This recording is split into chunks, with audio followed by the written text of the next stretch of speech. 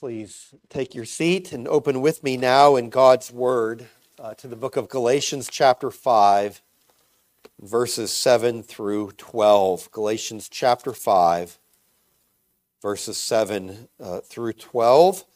Trust as we read this text, you'll see some of the appropriateness of that song which we just sang together. Galatians chapter 5, beginning at verse 7.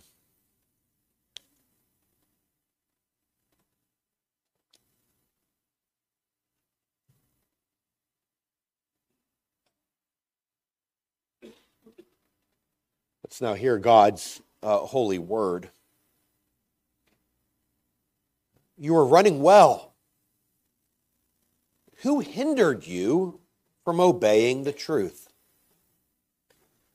This persuasion is not from him who calls you. A little leaven leavens the whole lump. I have confidence in the Lord that you will take no other view, and the one who is troubling you will bear the penalty, whoever he is. But if I, brothers, still preach circumcision, why am I still being persecuted?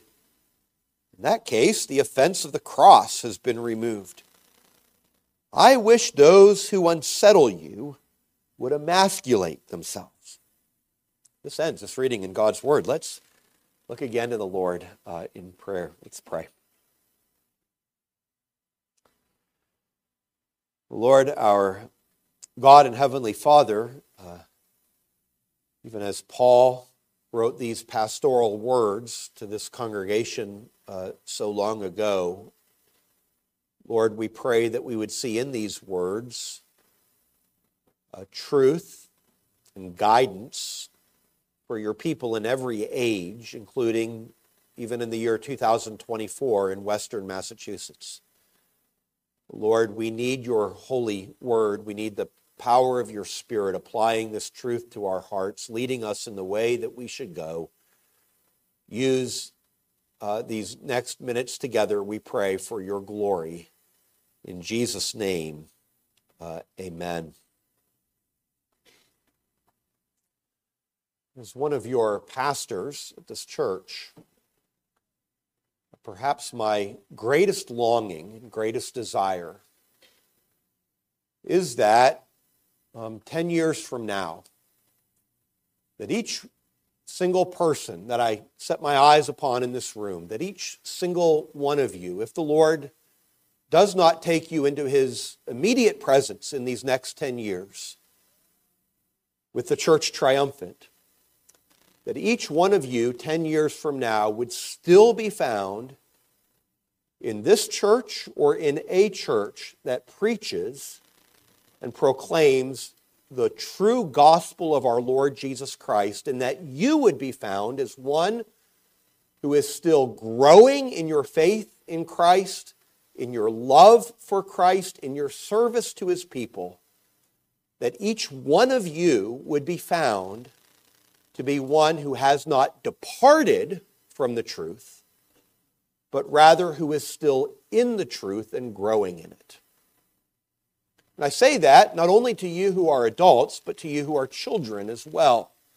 My prayer for you, that as you grow up into your teenage years, and then perhaps after that you would either go away to college or you would have a job and you'd begin to make your own life on your own, that as you take those steps of adulthood, as you move from your childhood into your adulthood, that you would still be found in a gospel-preaching church, believing the same truths that we proclaim here and growing in your faith in Jesus Christ. I desire nothing more than that. Pastor Rodney and I, and the elders of this church, we long for that to take place in each one of your lives. Well, Paul, as he was writing to this Galatian church, was longing for the exact same thing for them. He compares their Christian lives to a race, an athletic race that is run. It's a race that commences when we are first called by our Lord Jesus Christ, when He changes our hearts and we place our faith in Christ, the Christian race begins. And we run that race all the way until that day when the Lord is going to call us home into His presence. It's a marathon, it's not a sprint. And it's a race that is filled with many hindrances and temptations and distractions. But it's a race that we are called to run well. And that's what Paul says to them in verse 7. He speaks to them as a pastor and he says, you were running well. You had begun the race, trusting in the Lord Jesus Christ, depending on the grace of God. You were running well. However, who hindered you from obeying the truth? They had faced a hindrance. And of course, that hindrance was, for this Galatian church, the presence of these Judaizers who had come in and were teaching another false doctrine, a doctrine that said, well, it's not only through faith in Jesus Christ that a person is saved, but it is also through keeping the law. That you must be circumcised in order to be saved. You must keep the law of Moses in all of its details. And in teaching that, they were detracting from the finished work of Jesus Christ. They were saying ultimately that there was some other way to be justified, made right with God, other than through Jesus Christ alone. And he says, don't be hindered in this race. And I say to you the same thing. Do not be hindered in your Christian race. One of the greatest obstacles that you will face is the temptation to succumb to false teaching, to abandon the old paths of the true gospel of Christ for some alternative path. Whether this departure be into a kind of theological liberalism, in which you might deny certain key doctrines of the Scriptures, like the reality of hell, or that Christ is the only way of salvation, or the sovereignty of His grace, or His substitutionary atonement, or the call for a holy life. So whether you abandon those things, or if you go into Roman Catholicism and to the dead works religion that it promotes, or into a cult, or into a new religion, or into an abandonment of Christianity altogether, dear friends, there is a danger of succumbing to some other kind of teaching than the old paths of the gospel.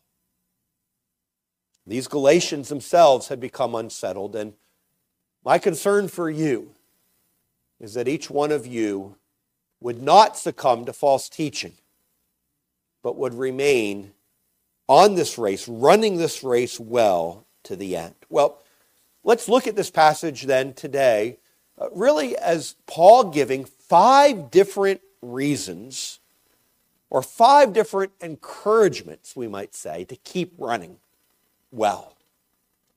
5 different encouragements to keep running well. And the 5 encouragements are going to be these. First of all, he's going to tell us that false doctrine is not from God. Secondly, that if you depart from the truth, it impacts others. Third, that the Lord is able to preserve you in His way. Fourth, that the judgment against false teachers is severe. And fifth, you can expect persecution for the cause of truth. Those 5 things that ought to encourage us to keep running well. I'll mention them again as we go through them, certainly. So the first of those 5 things is this. It is that false doctrine is not from God. So these Judaizers had been teaching in Galatia. They had been seeking to persuade the Galatians. But Paul says their persuasion is not from God. Verse 8, this persuasion, what they are teaching, is not from Him who calls you. You know, what an important question that is whenever you hear any teaching, to ask, is this from God? That's the most important question you can ask about anything. And yet it's the last question that so many people ask. People are often more prone to ask, well, do I like it? Or does it make me happy? Or does it confirm the lifestyle choices I've made? Or is it popular? Is it held by many people? Or is it what I have experienced? And they'll ask those questions of something that they hear, some lifestyle, or some teaching. But really the more fundamental question that we ought to always ask first is it true? Is it from God? And that's what he's saying here. This teaching that you're hearing from these Judaizers, it is not from God. And notice especially how he describes God here. It is not from him who calls you. He's drawing their minds to their conversion. And he's saying to them, remember how you first came to know God. It was by his sovereign grace alone. You were dead in your transgression and sin.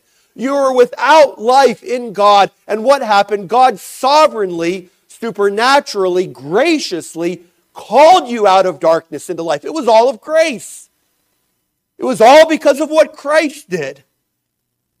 And so if our God is a God of sovereign grace, if he's a God who has mercy on rebels like you, if he's a God who makes the dead alive, who forgives the transgressor, then do not ever embrace any teaching that denies that sovereign grace through Jesus Christ. It's not from him. It's not from him. But rather it is from the father of lies, who is Satan himself. And so might we remember that not all teaching is from God, and false doctrine especially, that isn't in accord with the Word of God, that is not consistent with the gospel of the grace of God who called you, that it is not from him. And if it's not from him, we ought not to embrace it. First point. Second point, why should we keep running? Secondly, it's because if you depart from the truth, it impacts others. If you depart from the truth, it impacts others. Verse 9, a little proverbial saying. A little leaven leavens the whole lump. Paul quotes this exact same saying in 1 Corinthians chapter 5 and verse 6. It seems to be a favorite of his sayings. And it's taken, of course, from the world of the bakery. Okay, a little bit of yeast. It doesn't take much, but it works its way through all of the dough, causing the dough to rise. It leavens the whole lump. And it's that relationship between just a little bit and the large effect that that little bit has. That's what Paul is speaking of here. And here he's saying a little bit of false teaching can have a very large impact on the church as a whole. A little yeast of legalism, and the entire congregation is impacted. What an important lesson this is, because what it teaches us, dear friends, is that when we go astray from the truth, when there's a little bit of a false gospel that we begin to believe or begin to embrace, it doesn't just affect us, it affects others as well. If it just affected us, that would be serious enough, right? Our own souls are valuable. But it affects not only us, it affects others as well. I could just multiply illustrations. I can think of a family that I know in another church, in another place. It was a young man that grew up in this church. He would have professed faith in Christ as about a 20-year-old or something. He ended up getting married, began a family, had children. And then he began to question some of the things that he had been taught, some of the truths of Scripture, and had begun to deny them. They seemed to be little things at first, and then it grew. He ended up moving away, far away from the church that he had grown up in, moved to a farm somewhere, and there was no good gospel preaching church nearby. And even if there was, he suddenly had no interest in going. I still know of this family today. He currently would not profess faith in Christ at all. What is more, his wife, whom when he married her, she would have been a professing believer as well, but now she does go to church, but it's a church that's not preaching the gospel at all. Their children have absolutely zero interest in the gospel. They're now growing up, college age, and so forth. And you see that this one man's departure from the truth, do you see how many people it has impacted? But you know, it impacted not only his own family, it actually also impacted other young couples who were in the church who noticed some of the things that he was thinking and that he was doing, and it impacted them as well. And there were other couples as well, young families that left the church and have left the faith entirely as a result. Do you see? Little yeast, one man's questions and his departure has leavened the whole lump. It's impacted not only himself, but his family even, and others in the church for generations after them. And we need to realize that that's how this works. Young people, can I urge you, you may think that your decisions about religion impact only you. It doesn't. It impacts others as well. Someday you have a family and you have children. It very much will impact your children. It will impact your friends. It will impact many around you. And you have a responsibility for these things. And we need to realize this, that a little yeast leavens the whole lump. And friends, this is why we as a church as well need to be, as a church, vigilant about false teaching and error. This is why we have a confession of faith to which we adhere, and why we take seriously deviations from that confession. It's not because we're straight-laced and so rigid kind of people. It's because we love the gospel of grace, and we are scared to death of departing from it. Because it has real impact. It affects souls. It affects lives to depart from this gospel of grace. We want to always be found teaching it and preaching it. And that's why we're vigilant about this gospel. We must resist any and every error that strikes at the fundamentals of the gospel. So that's the second thing, that one person's departure can have a very large impact. Thirdly is this. The third truth to encourage you to keep running well is that the Lord is able to preserve you in his way. Notice that in verse 10. The Lord is able to preserve you in his way. He says to them, I have confidence in the Lord that you will take no other view. So he's concerned for these Galatians, and yet he also has confidence. But the key word there is that little phrase, in the Lord. That's where his confidence rests. Ultimately, Paul is convinced that at least most of the people in this congregation are true believers. And if they are true believers, then God will preserve them, and God is going to keep them to the end. It's a doctrine that's called the perseverance of the saints. That's what's going on here. It's a doctrine called the perseverance of the saints. And that doctrine teaches this, that if God has chosen an individual for salvation from eternity past, election,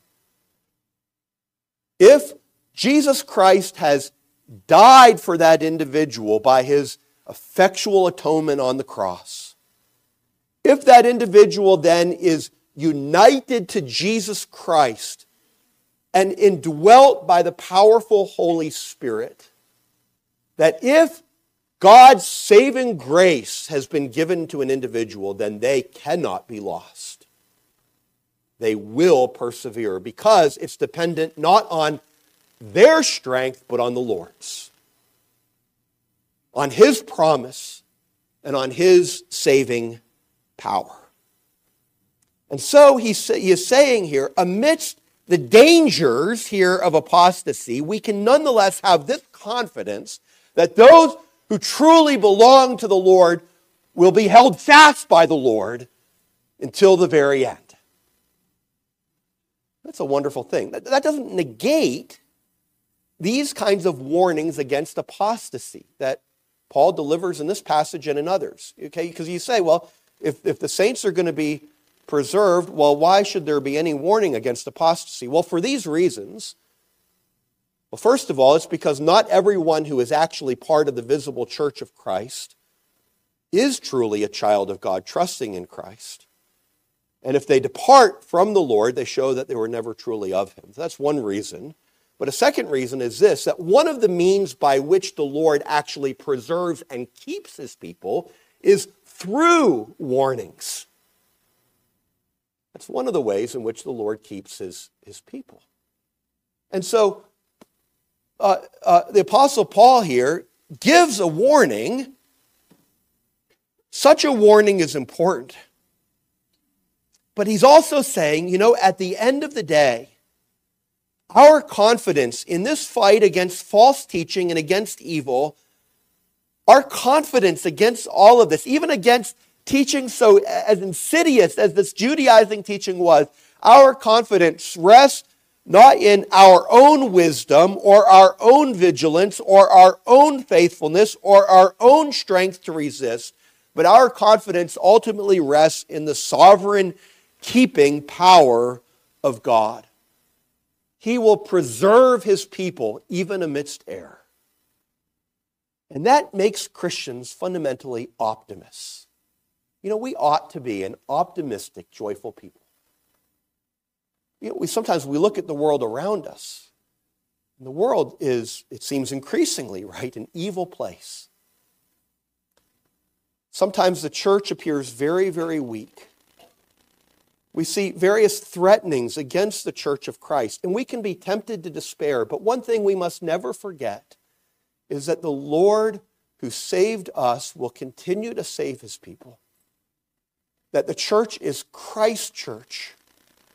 And that someday in glory, dear friends, when we are in glory with our Lord Jesus Christ, we're not going to go around wringing our hands and saying, well, our Lord Jesus didn't do a very good job. He didn't save that many. Everything seems so weak, so pathetic, but rather we are going to rejoice on that day that amidst the very evil world, that Christ Jesus did die for his own and he brought them all to himself. And Christ himself is triumphant over this world of darkness and of sin. That's going to be that's our confidence. Even in dark days, we have confidence. That's what inspires us to go forth in the Christian life. Dear friends, we're not on the losing side. You say, but isn't Christianity being stamped out in New England? Well, again, the forces of darkness are real, but the Lord has his people here. And the Lord's not only the God of New England, but he's the God of this vast world, and he's doing amazing things in all sorts of different places, saving many people. And that's our hope, is that the God who sent his own Son for lost sinners is the God who will save them surely and bring them to that end of final glory. And that's why Paul can say, even amidst the threatenings against the Galatians church, I have confidence. But I have a confidence that's in the Lord.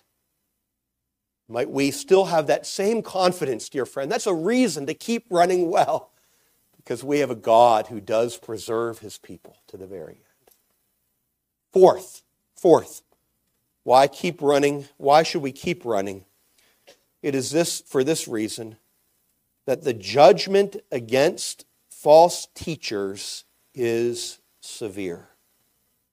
The judgment against false teachers is severe. By severe there, I don't mean it's more than what is called for, but that it is something that is serious indeed. Verse 10 says these words, I have confidence in the Lord that you will take no other view, and this, that the one who is troubling you will bear the penalty, whoever he is. That little phrase, whoever he is interesting. It may indicate Paul's ignorance of exactly who it was who was coming to trouble the church in Galatia. But it may be that Paul does know who it is, and his point is this. This is Paul's way of saying, well, it doesn't matter that person's rank, his popularity, his position, if he is leading God's people astray, whoever he is, he will not stand before the God of holiness and of truth, who loves his people as the apple of his eye and will protect them. Do you see? It's an indication that true, sure, certain judgment comes upon those who would ever abandon, and especially those who would teach others to abandon this gospel of grace. And this is such an important point for us today, because do you know that false teachers often appear very popular and very impressive in this life? Often they can be very smooth and effective communicators. They can be well-dressed, have big smiles on their faces. They can write very popular books or host popular podcasts. They may have often thousands or even tens of thousands or perhaps even millions of followers. They may appear happy and successful and will even testify to their joy of being unshackled from the bonds of evangelical Christianity and so forth. Dear friends, what we must do, despite all of that outward impressiveness, is we need to look beyond the veneer of that outward condition and instead set our eyes upon that great and awesome coming day of judgment that is going to appear. When the Lord of glory is going to appear on the clouds of heaven, and every single person who has lived is going to be brought before that throne of judgment. And on that day, oh, what will happen to those ones who themselves refuse to have faith in the only Savior of sinners, and what is more, taught others not to look to him for salvation as well. What is going to happen to those on the day of judgment? I shudder to think of it.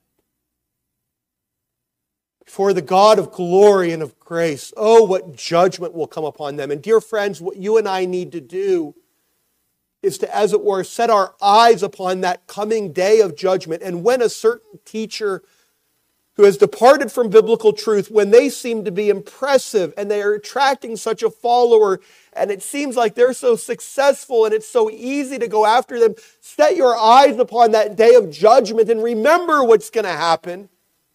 Remember the penalty that is their due.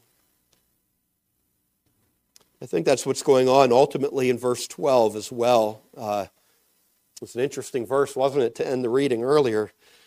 Paul saying, I wish those who unsettle you would emasculate themselves. It sounds rather harsh, doesn't it?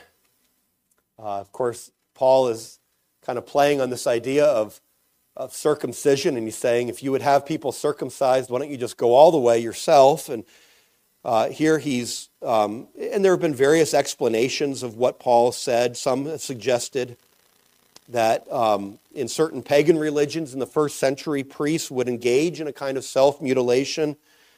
And so he's saying, you're no different than these pagan priests. And I think that's a possible reading, right? Others would look at Deuteronomy 23 and verse 1, which would speak of those. Let me just read that verse real quickly. Deuteronomy 23 and verse 1 that says, no one whose testicles are crushed or whose male organ is cut off shall enter the assembly of the Lord.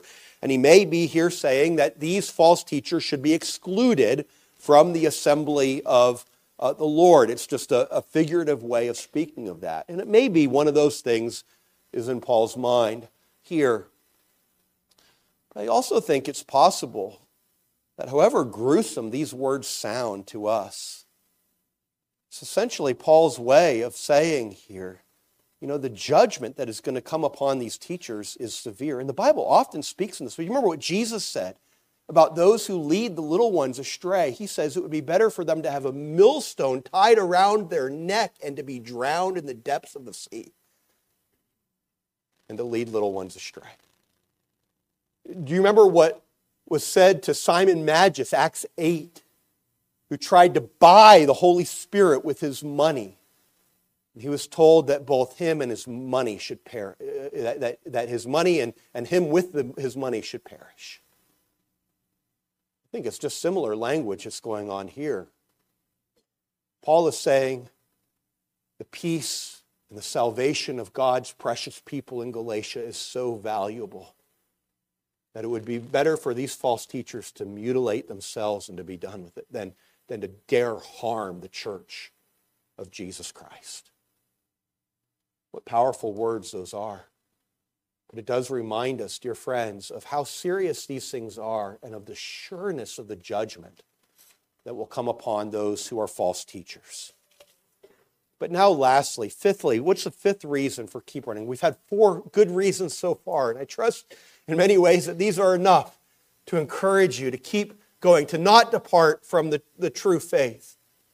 As you remember, okay, that false teaching is not from it's not from the Lord. As you remember that to go astray impacts others as well.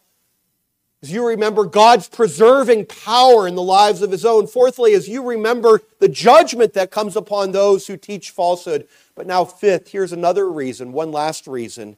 It is that you can expect persecution for the cause of truth. We find this in verse 11. He says, "But if I, brothers, still preach circumcision, why am I still being persecuted?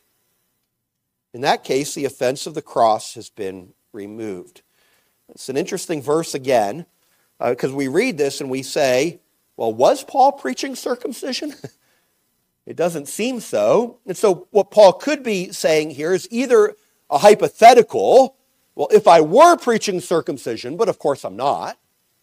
That would be one approach. Or it could be that actually these Judaizing teachers were saying, they were trying to say, Paul is actually on our side. Think of it. Paul himself is circumcised.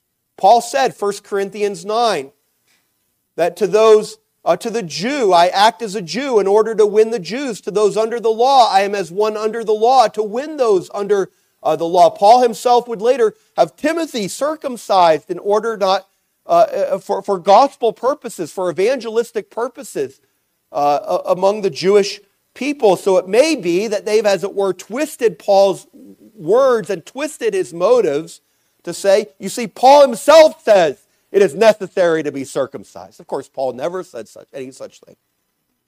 Salvation is only through the grace of God alone. But he was slandered. He was possibly being slandered here.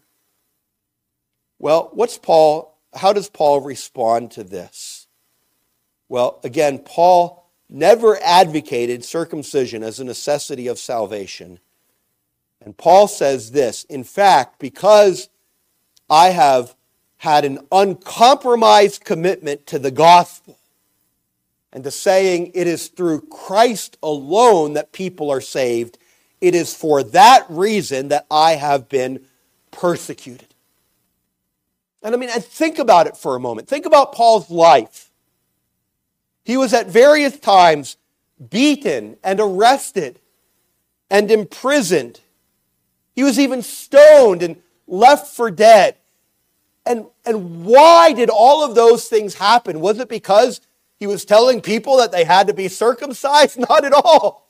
He is saying in every single case, you look at the affliction which I endured, and in every single case, it was because I was preaching without compromise that salvation is through Jesus Christ alone. And that is what brought on me persecution. He had preached Christ. And so, should you and I be surprised when people don't react well to us being a Christian? And the answer is no, we shouldn't be. Should we be surprised when it makes us feel like an outsider? Or when we receive a little bit of slander or ridicule for Christ's sake? Or when we can't take that job promotion or play on that sports team because it would take us away from our fundamental commitment to Jesus Christ? Should we be surprised when these things happen? And is that reason to give up Christianity? You know, that's why some do it. They say, I don't want any persecution. I just want to fit in with my age. And so they give up Christianity. And he's saying here, no, if you're going to be faithful to Jesus Christ, then you ought to expect a little bit of persecution. In fact, to experience persecution is one of the marks of Christ's disciples.